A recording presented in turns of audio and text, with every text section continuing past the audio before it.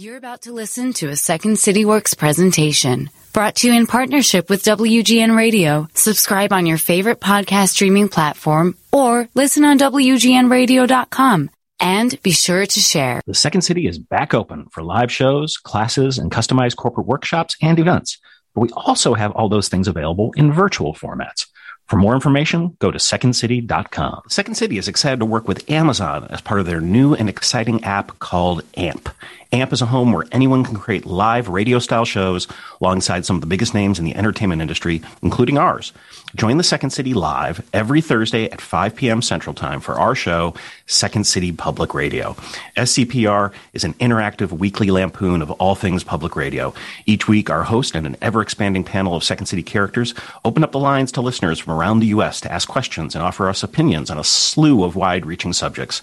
Download the app, and don't forget to tune in, AMP, Thursdays at 5 p.m. Central Time. On the pod today, we talked to Jessica Nordell, who's a science and culture journalist whose writing has appeared in The Atlantic, The New York Times, The New Republic, and many other publications. A former writer for public radio and producer for American Public Media, she graduated from Harvard University and the University of Wisconsin-Madison, and she lives in Minneapolis. Her new book is called The End of Bias, A Beginning. Enjoy the pod.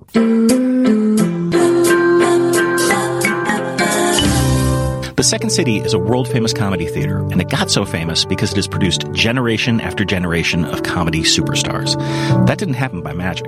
Second City's improvisational pedagogy fuels great performance, and the same practices that made stars of everyone from Bill Murray to Tina Fey can be applied for success offstage, at work, at home, and in the world. I'm Kelly Leonard, Executive Director of Insights and Applied Improvisation at the Second City. This podcast is about collaborative conversations, seeking connections, and finding a better way. This is Getting to Yes And.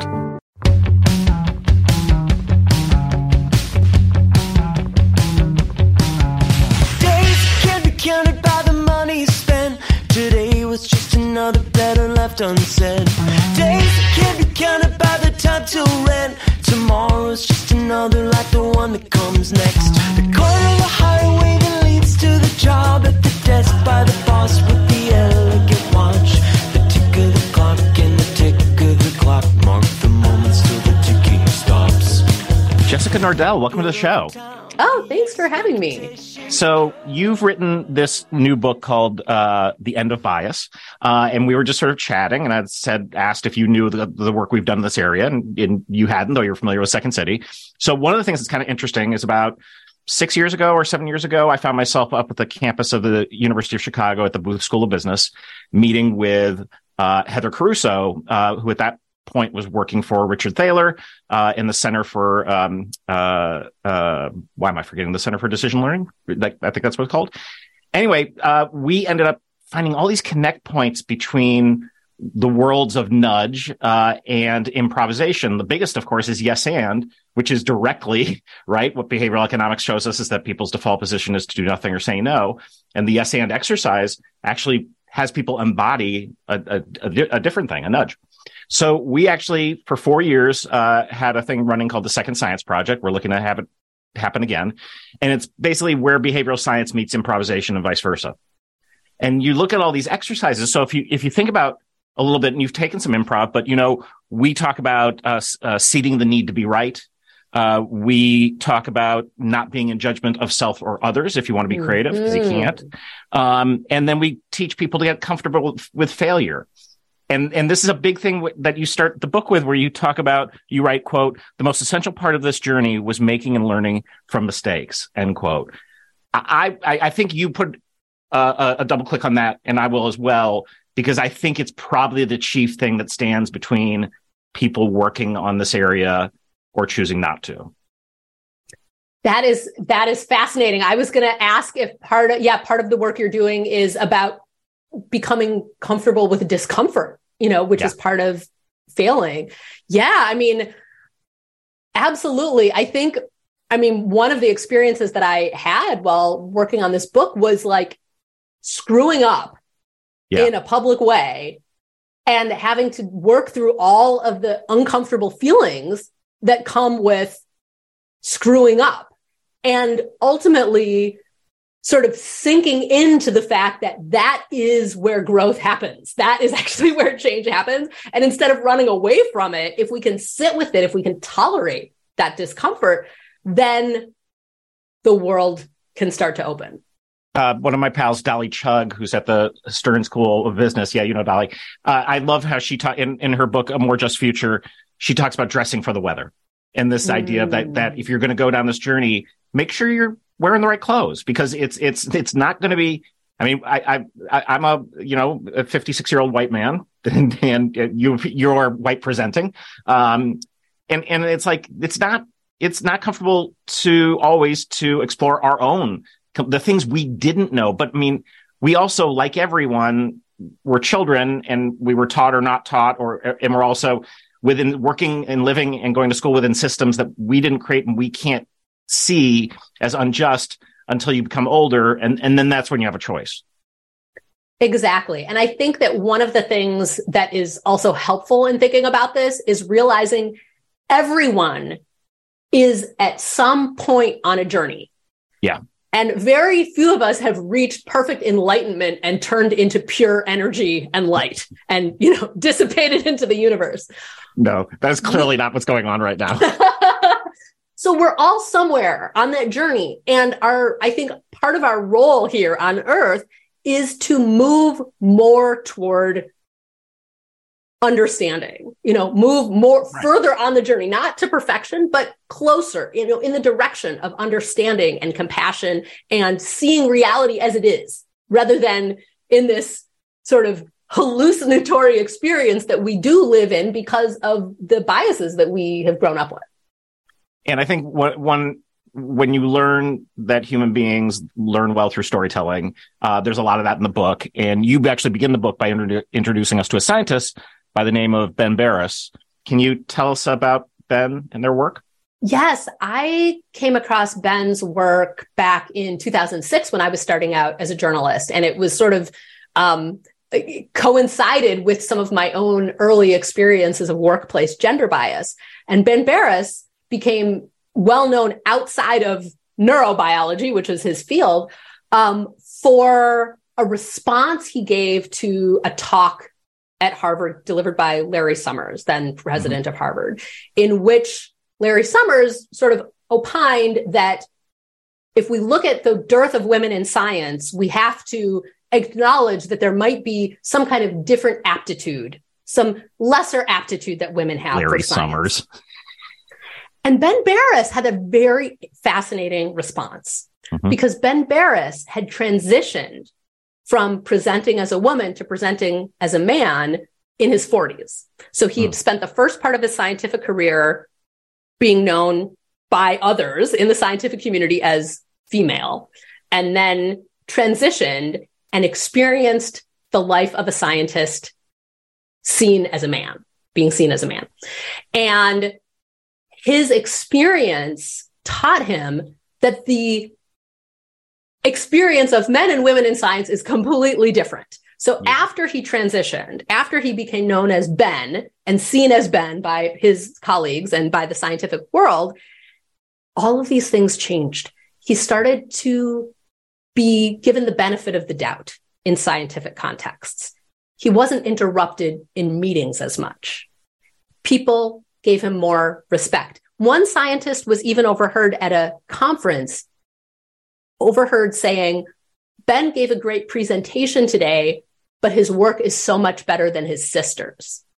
Not knowing that those two people that scientist had in mind were in fact the same person doing the same research. So Ben, hearing these comments by Larry Summers just could not stay quiet. And so he wrote a piece that explained exactly what his experience was. And he said, I have had the thought 1,000,000 times I am taken more seriously now. But he wouldn't have known this if he hadn't undergone that transition. And I think that one of the challenges with bias is that when we live inside a social identity, we don't have other experiences to draw on, personal experiences. It's only if we undergo some kind of massive change in how the world sees us that we actually get to feel what it feels like inside a different identity inside a different body. Yeah, the very small sliver that I can relate to there is if I'm communicating with someone who doesn't know, hasn't seen a picture of me or what, they usually assume I'm a woman. Yes. And I have found that kind of communication is very different than when they know they're dealing with a man. What's the difference? Oh, it's what do you notice? I'm gonna explain it through an exercise that we do.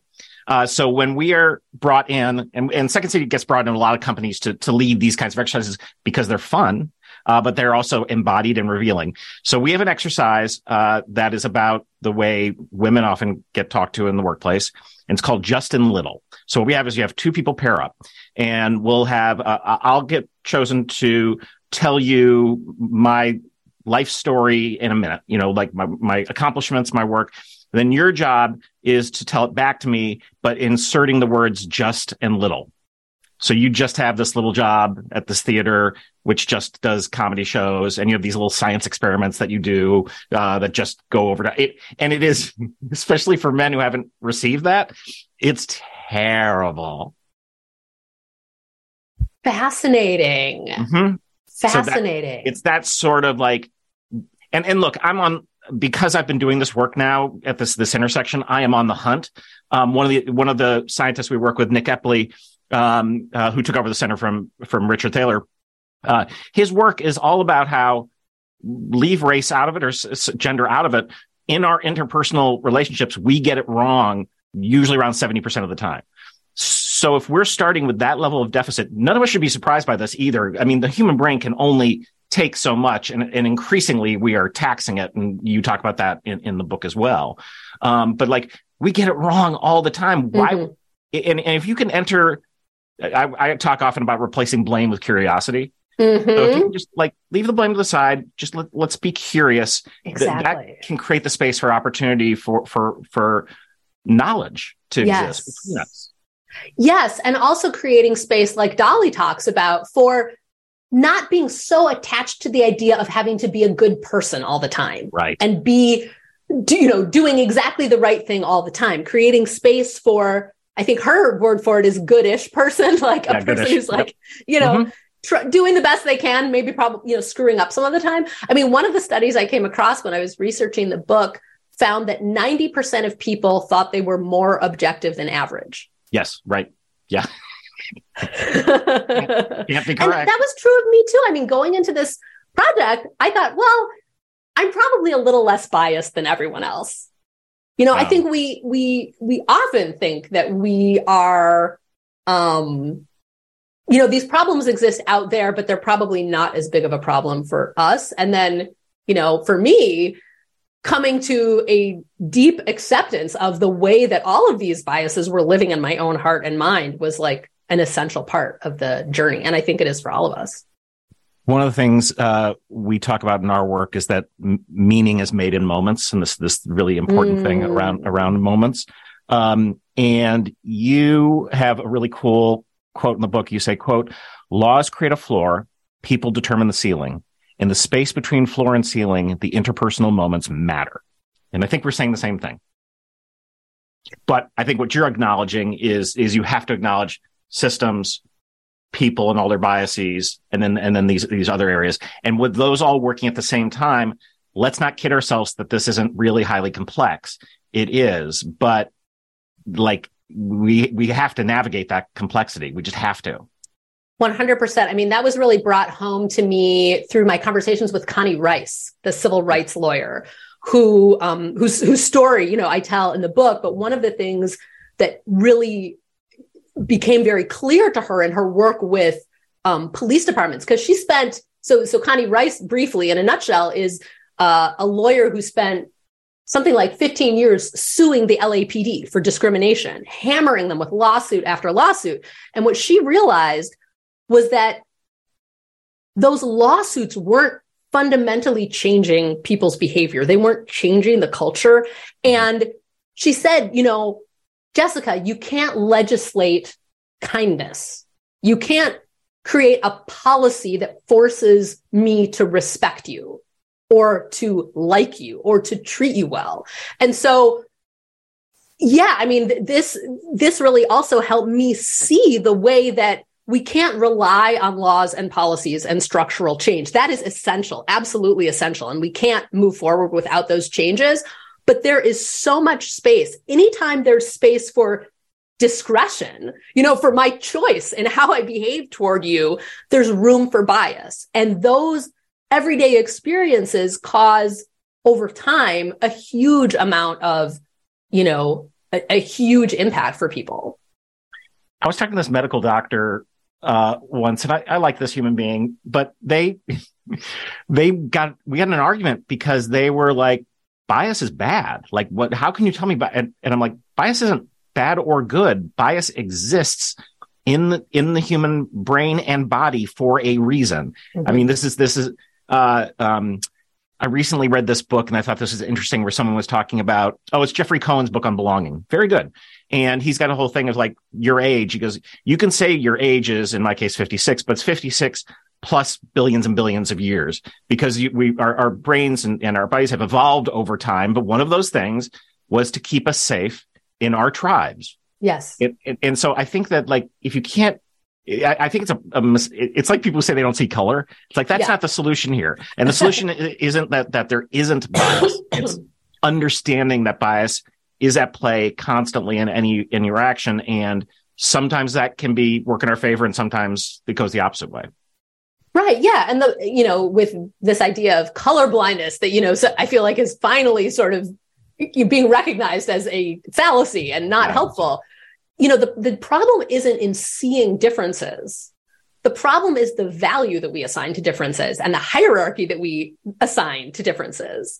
And likewise, our shortcuts in trying to understand each other are there for a reason, because we can't just take in trillions of bits of information and try to make sense of it afresh every second.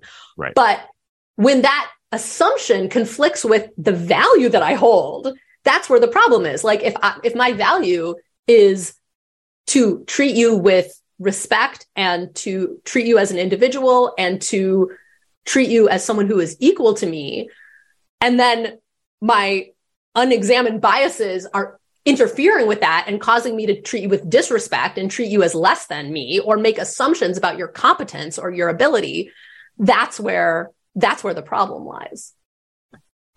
You talk in the book about that we don't have great data about racial attitudes. That doesn't go back very far. But then you indicate that kind of started to change in World War II. So what was it about World War II that made this change? Yeah, we don't have data about racial attitudes before like the 1920s and 30s, because the psychology community didn't recognize racial prejudice. They thought racial differences were real and important to study. And in fact, in the 19th century, a lot of research went into proving the superiority, quote unquote, of the white race. And adding data, false, but adding data to these, suppositions about racial hierarchies. And so, a few things happened to change that. One is that there was, in the early part of the 20th century, an influx of immigrants to the United States who then entered the psychology community and brought with them different perspectives: Chinese immigrants, Jewish immigrants, Eastern European immigrants, people who had not been part of the psychology community. That was one thing that changed. Another thing that changed was during World War II, the government was very worried that racism was getting in the way of the war effort. There was a riot in Detroit against Black factory workers living near white factory workers that were making war equipment. And so the government started getting really worried that racism was going to interfere with our ability to succeed in World War II. And so the government actually commissioned opinion surveys about racial discrimination. And those were some of the very early collections of data about racial attitudes in the U.S. And did I forget this? I didn't have my notes, but did they end up doing like some PR type, PSA type campaigns around that, or no? No, one thing that happened was that when part of the army was integrated at the end of World War II, there were some opinion surveys commissioned to look at officers' attitudes, to actually look at what happened with white officers who were working and fighting alongside Black people in the military. And they found that the integration of the army dramatically changed whites' attitudes. And those who fought alongside Black men in the army had great respect, saw them as being incredibly effective militarily, and supported more integrationist policies. This report was never made public, and part of the concern was that it would enrage segregationists, and it would be it wouldn't be accepted. So this opinion survey that showed that integration actually effectively changes attitudes for the better was not made public. I don't know that they were wrong. Right? Yeah. Yeah. I mean, that's, we talk about various truths that need to get revealed at a certain time. I mean, Darwin sat on that work for decades because of the fear. And we talked to Todd Kashdan about his book on the subject in terms of rebels and they pay a price. It's like whistleblowers; they pay a price, and it's so that ability to sort of safely present the truth is also a tricky part of this. And speaking of that, you talk about this idea of white supremacy as a modern fiction, and I want you to go into that because I think it's kind of interesting, especially as it relates to what you term an archaeological mistake. Yeah. I mean, for me, one of the most fascinating parts of this project was really diving deeply into history and looking for the origin of these ideas. Like, I really wanted to understand where did sexism come from? Like, who started it? And where did racism come from? And who decided that, white people were, of a superior race, quote unquote. And so, yeah, I mean, one of the things that was fascinating to me was looking at cultures where our contemporary prejudicial patterns weren't present. So for instance, if you look at ancient Egypt, you don't see any sign of skin color prejudice. So I talked to many Egyptologists and archaeologists, and they said, if you look at the archaeological evidence, you see, for instance, people from Nubia, from what is now southern Sudan, dark-skinned people from Nubia being buried alongside the most powerful rulers of the day in Egypt, in the Valley of the Kings. They rose to the very highest levels of the Egyptian political administration. And so we don't see, skin color prejudice. But what's interesting is our contemporary racism so infuses academia that originally when archaeologists saw King Tut's shoes and they saw pictures of Nubians on the underside, stitched into the underside of his shoes, they thought, oh, King Tut was obviously racist. This was an anti-Black, sentiment. When in fact, what he had on the bottom of his shoes were pictures of Libyans and Nubians and people from all over the ancient world. And this was to symbolize that he was stomping on his political enemies. It was not a racist act. But the archaeologists at the time, and this wasn't that long ago, couldn't conceive of a world, outside of this sort of contemporary racist imagination. Amazing. Another thing that I thought was really interesting, and I thought of this, I knew we were having our conversation, and I talked to Alexa every morning to put on my national public radio station. And this concept of women and support, and then realizing that basically I could not think of, I guess Ask Jeeves would be the one guy who helps us out, but mostly it's women voices and women names. Absolutely. The whole digital infrastructure of our life is suffused with this idea of women as assistants. Alexa, Siri, Cortana, the default is a woman's voice. And that every time we hear, a woman offering assistance, it reinforces this idea that women are here to support us and assist us and not actually run things. So I want to talk a bit about diversity training. Let's put it there. So the data on this is not good. What we know, and I know this from the scientists that we work with, is the vast majority of training in this area is not successful. And the reasons are rather obvious, I think, which is, people go into their shame bubble and you can't learn when you're in shame.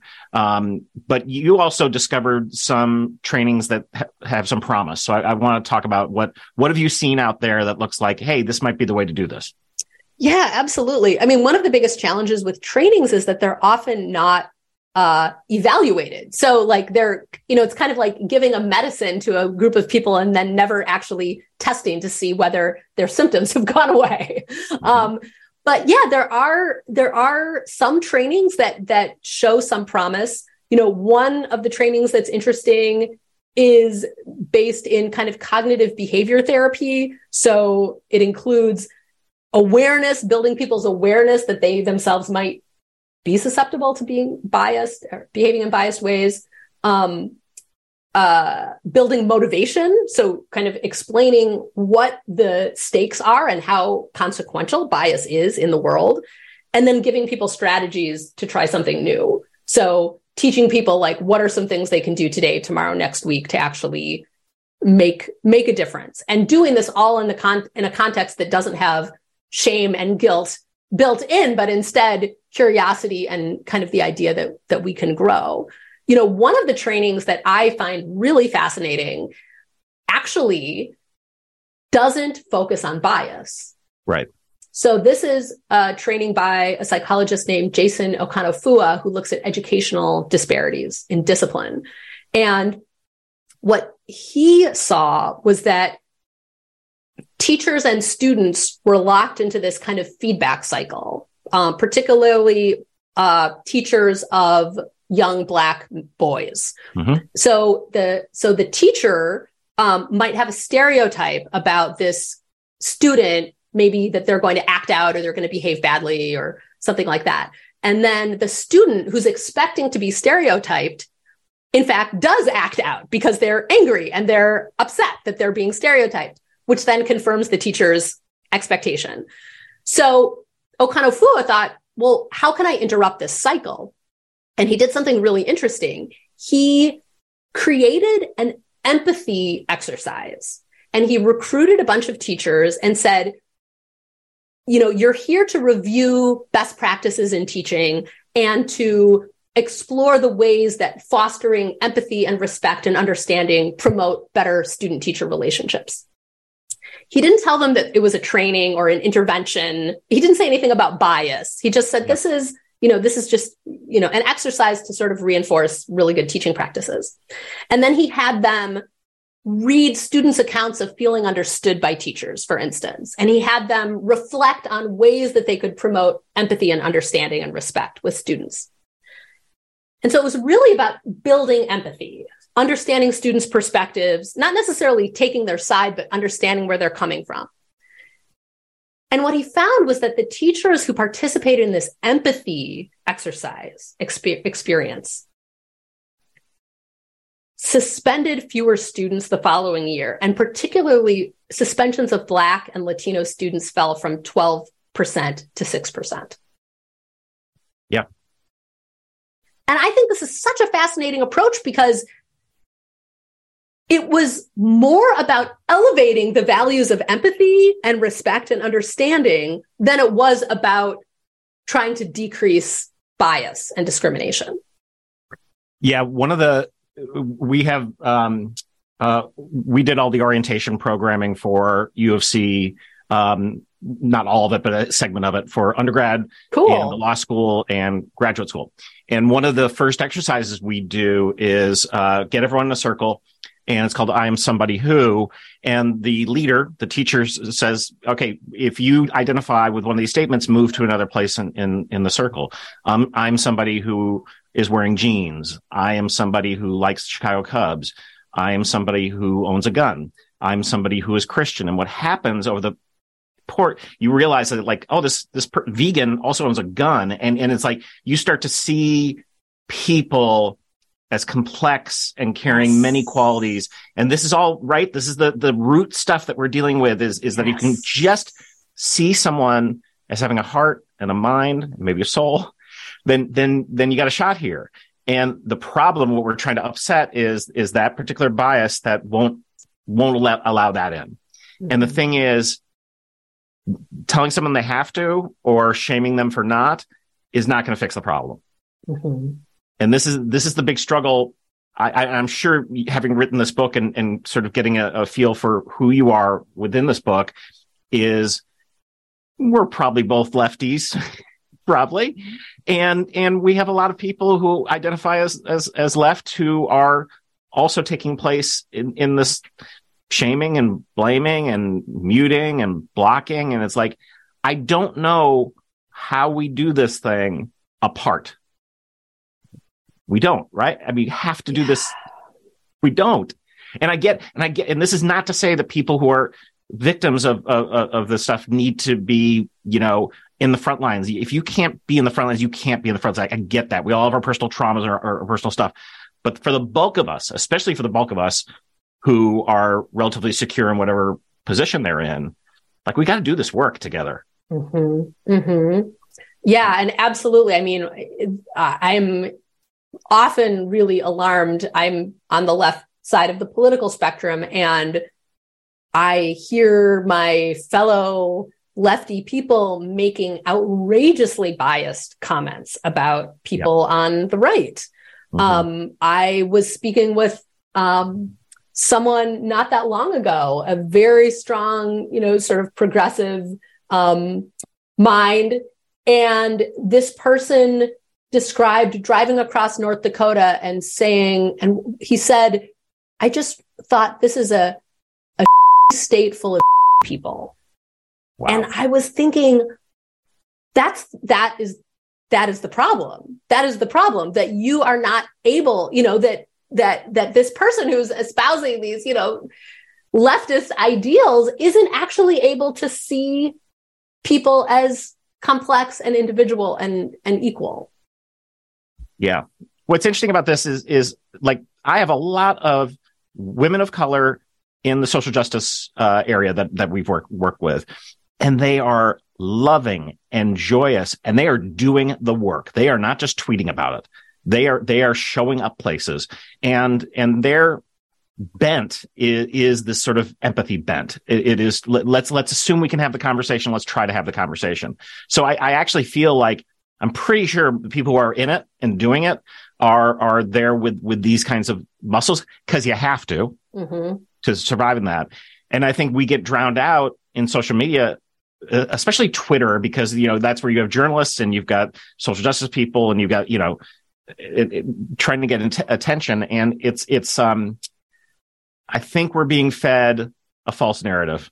Mm-hmm. Mm-hmm. And I think it's like the work of cutting through that noise is really hard. I mean, I made an account to post. I don't know if I'm going to leave Twitter. I'm on there now. I have enough followers that I feel like I kind of needed to promote the podcast and other things. But man, oh man, it's that noise makes it very hard to, have the energy to do the things we need to do to make the world a better place. Yeah. And we need to actually listen to each other and not just like attack each other. And we need to be curious and open to perspectives that are different from our perspectives without deciding that person is bad or wrong. And yeah, I agree. I mean, I think the infrastructure of social media just doesn't create space for those conversations that are essential. All right. So in a moment, I'm going to ask you for a yes and story, but a couple other things I want you to talk about. Talk about the way the Boston Symphony changed the way it auditioned. Yeah. So originally symphony auditions took place out in the open. The musician would walk across the stage and perform in front of judges, and the judges would score the musician, and they would go through several rounds, and, it was decided whether they would make it into the symphony or not. So in 1952, the Boston Symphony Orchestra changed the way they auditioned musicians. And instead of having the musicians just appear in front of the judges, they appeared behind a curtain. And women, in fact, were instructed to take off their shoes. So the judges wouldn't even hear the click of high heels. And so instead of, seeing the musicians, they only were able to use the music to make the decision about whether this musician was worth, being in the symphony or not. And it dramatically increased the number of women who made it into symphonies. Curtained auditions became the norm in American orchestras. And some economists looked at this practice and they analyzed thousands of orchestra records. And they found that actually this practice of concealing the musician's identity increased the likelihood of women advancing to the next round by 50%. 50%. Wow. That's a lot. And so they concluded that this is a large part of why women are almost 40% of orchestras today. Well, someone need to talk to Larry Summers. Is that just down the block? Exactly. Man. Okay, we mentioned this. So one last thing for the Yes And story, because we were talking about Twitter. Well, there's a perfect example of and we get brought in a lot to work in that space because no one knows how to talk to each other. But it's these 4 young white men who created this thing. Yes. And then you had a really interesting Evan Williams describing his baptism into the world of connectivity to an interviewer said, quote, but for anyone from a marginalized group, the threat inherent in connecting all these minds would have been obvious from the beginning. Exactly. Yeah. So Twitter was started by one of the points that I make that I really believe strongly is that homogeneity is risky. If you have a homogenous group designing anything, you are, that group is at risk of missing really important things. And what the group that designed the infrastructure of Twitter missed was the presence of harassment and bullying online. Like these 4 white guys who designed, who founded Twitter had not experienced online harassment on bulletin boards in the 1980s and 90s. If they had, they would have anticipated that this was going to be a really serious problem for this product that they were creating. But they didn't have the experience. They didn't understand it. They had no lived experience of being the target of online abuse.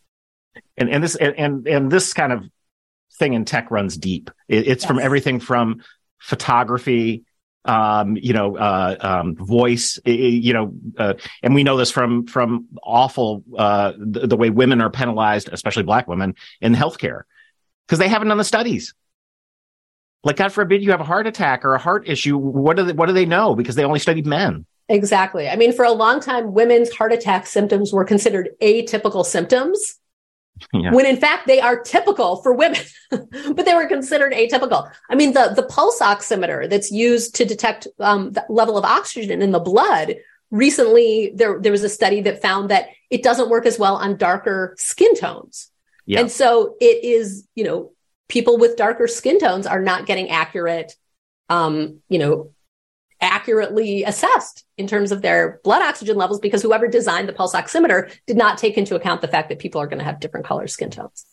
I think it was our podcast with Anissa Ramirez, if I'm remembering this correctly, which is we didn't, the reason that photography finally could take accurate shots of Black people was because furniture sellers wanted to show the different shades of dressers.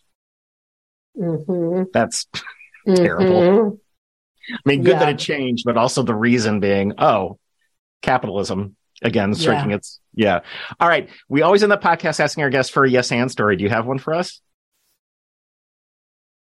I would say a time that I would have normally said no, but instead I said yes and was saying yes to my then long distance boyfriend who said he wanted to pack up all of his things and move across the country and move in together in Minnesota. He was living in California. I was living in Minnesota, and we'd never lived in the same city. We'd dated long distance. And normally I would say that's insane. I barely have spent, time with you. Mm-hmm. But I said, yes, let's try it. And we've been married for 7 years. Oh, I love that. Are you still in Minnesota? I am. Yeah, we're here. Yeah. I'm married to a Minnesota girl. Oh, yay. Yeah, I love it. The book is called The End of Bias, A Beginning. Jessica Nordell, thanks for coming on the pod. Oh, thank you so much for having me. It was really fun. Getting to Yes And podcast is produced by The Second City and WGN Radio. We are supported at The Second City by Mike Farinaccio and Colleen Fahey. Our show is produced by Andrew Harris at WGN. The music that you hear at the beginning and end of the podcast is by Jukebox the Ghost. If you're interested in knowing more about The Second City, you can log on to secondcity.com or email us at works@secondcity.com.